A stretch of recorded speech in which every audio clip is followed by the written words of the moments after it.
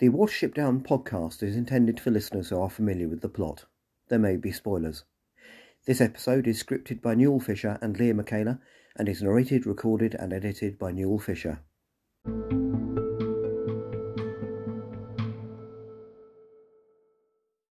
Hello, and welcome to the Watership Down podcast episode 104, in which we will be looking at the first story from part 2 of Tales from Watership Down, chapter 8 of the overall book, The Story of the Comical Field. Before that, I just thought I should let you know that I'm starting to research whether 2 other radio plays of Watership Down might be available, both produced by the BBC in 2002 and 2016 and broadcast on BBC Radio 4. Watch this space. Anyway, I'm now recovering from COVID, though still testing positive. It's been a challenging week for all of us here, but this podcast continues regardless. Let's move on to part 2 of Tales from Watership Down.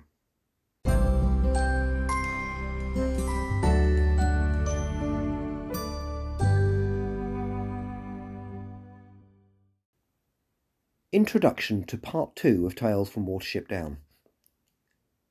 Part 2 of Tales from Watership Down is really a single 46-page long story in 4 parts. The last 3 stories in particular are overtly linked.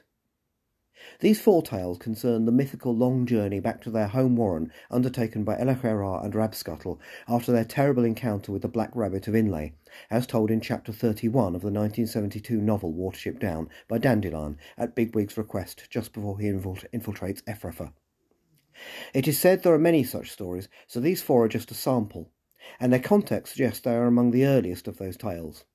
For, at the beginning of the first one, they seem to be not far into their journey, while at the end of the 4th, there is no hint they're anywhere near home.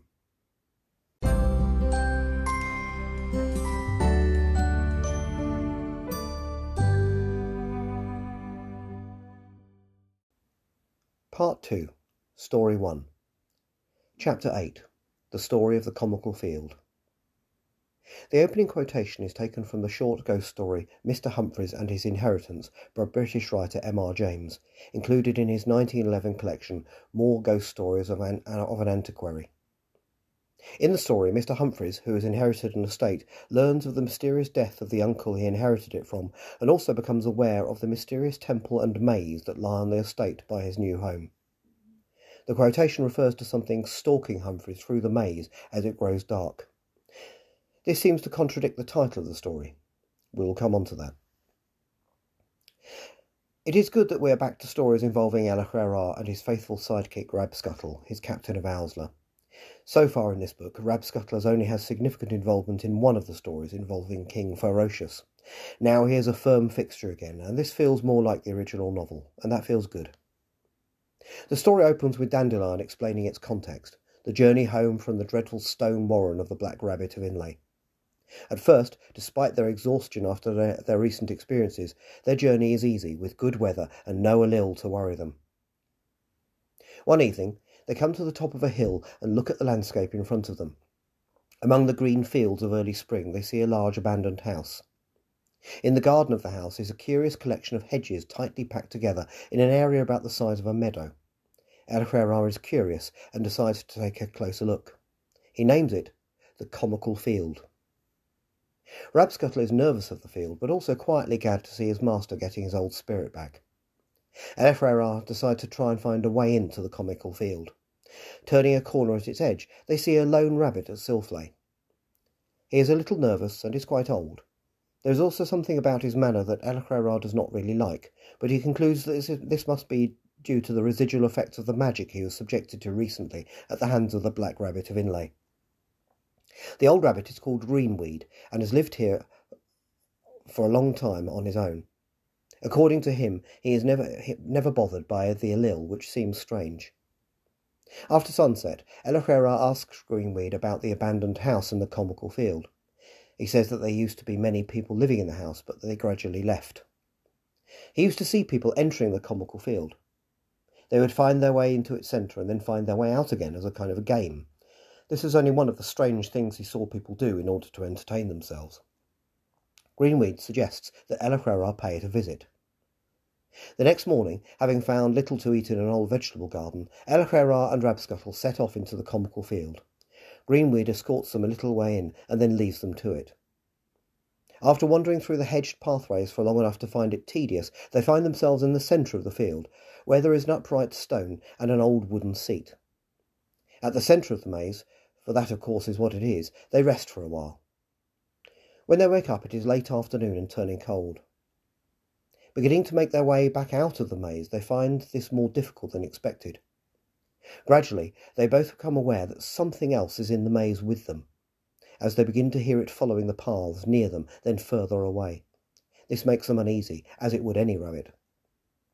Elohera briefly suggests joining whatever it is, but Rabscuttle cautions that it is very clear they are being hunted. In panic, they begin to run, not knowing which direction to go in, until they eventually collapse at the end of a long, straight section of path.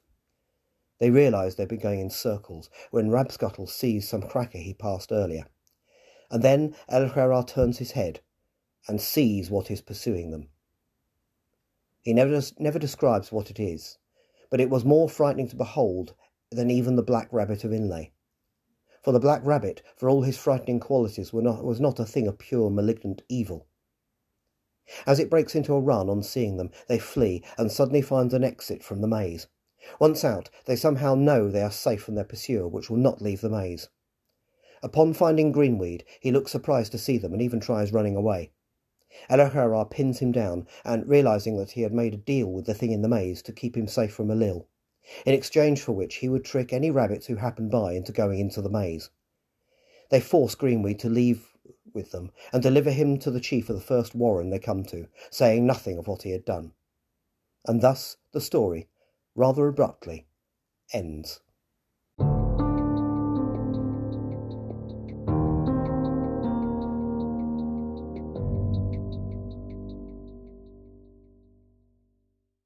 Is it canon? The image for this week's episode was nearly adapted from Series 2, Episode 9 of the Watership Down TV series, that is to say Part 2 of the story Winter on Watership Down. This is coincidentally the storyline I use for my annual Thriftmas picture of Hazel looking at Christmas lights. The initial reason for using the image I nearly did was that the episode seems to reference the Comical field in the sequence where a fox stalks Hazel and his companions through a human-made maze. In the end I managed to make a better image, I think, so I've used that instead, though it still references a fox, even though the story does not actually refer to one. I'm happy with my choice, though both images have been posted to Instagram. All this, of course, has no relevance as to whether or not this story should be considered canon, but these cross-references between portrayals of Watership Down are still very interesting. Tales was published in 1996, and this episode of the series was first broadcast in 2000, so the latter being influenced by the former is feasible. But there the similarities end. For the only malign character in the TV episode is the fox, and no other character intends Hazel and his companions any harm, as it turns out. But the possibility that they did seems to reference Greenweed. For me, overall, this story does have the authentic feel of a story of Elohera and Rabscuttle. Leah Michaela adds, quote, "These stories take place in the world inhabited by humans and their Hrudadoos. These were different in style from the other stories preceding these in Tales from Watership Down, but I think they were different from the stories of Elohera in the original Watership Down too. Story of Comical Field is the story of a maze of bushes that Elohera and Rabscuttle come across on their way. There's a rabbit inviting other rabbits to try it, and when trying to find their way out, they notice there's a hostile, indescribable being following them. However, that being cannot come outside the borders of the maze, so once they finally find their way out, they are safe. I guess being bound to the maze suggests that being is supernatural in nature, and perhaps also the maze is kept the way it is in a supernatural way, because it is said the house next to it has been abandoned for a while, and yet the maze still resembles a maze and not just a random thicket.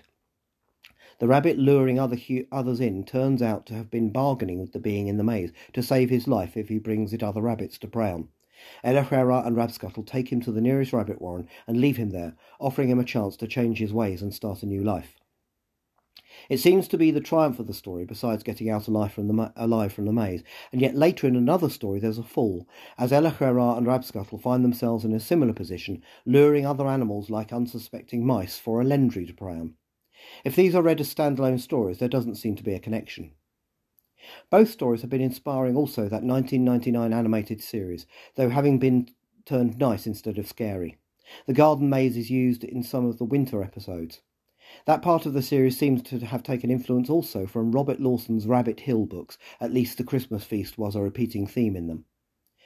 In a way, the story of the Comical Field seems to also be reflecting the Warren of the Snares, though not as clearly just retelling that story as some other short stories retell some other stories.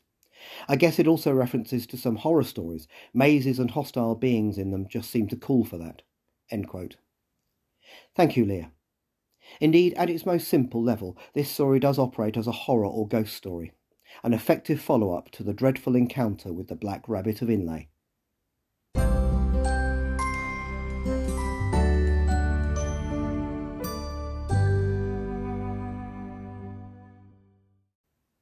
Next time, Elachera and Rabscuttle encounter another Warren, and the Great Marsh.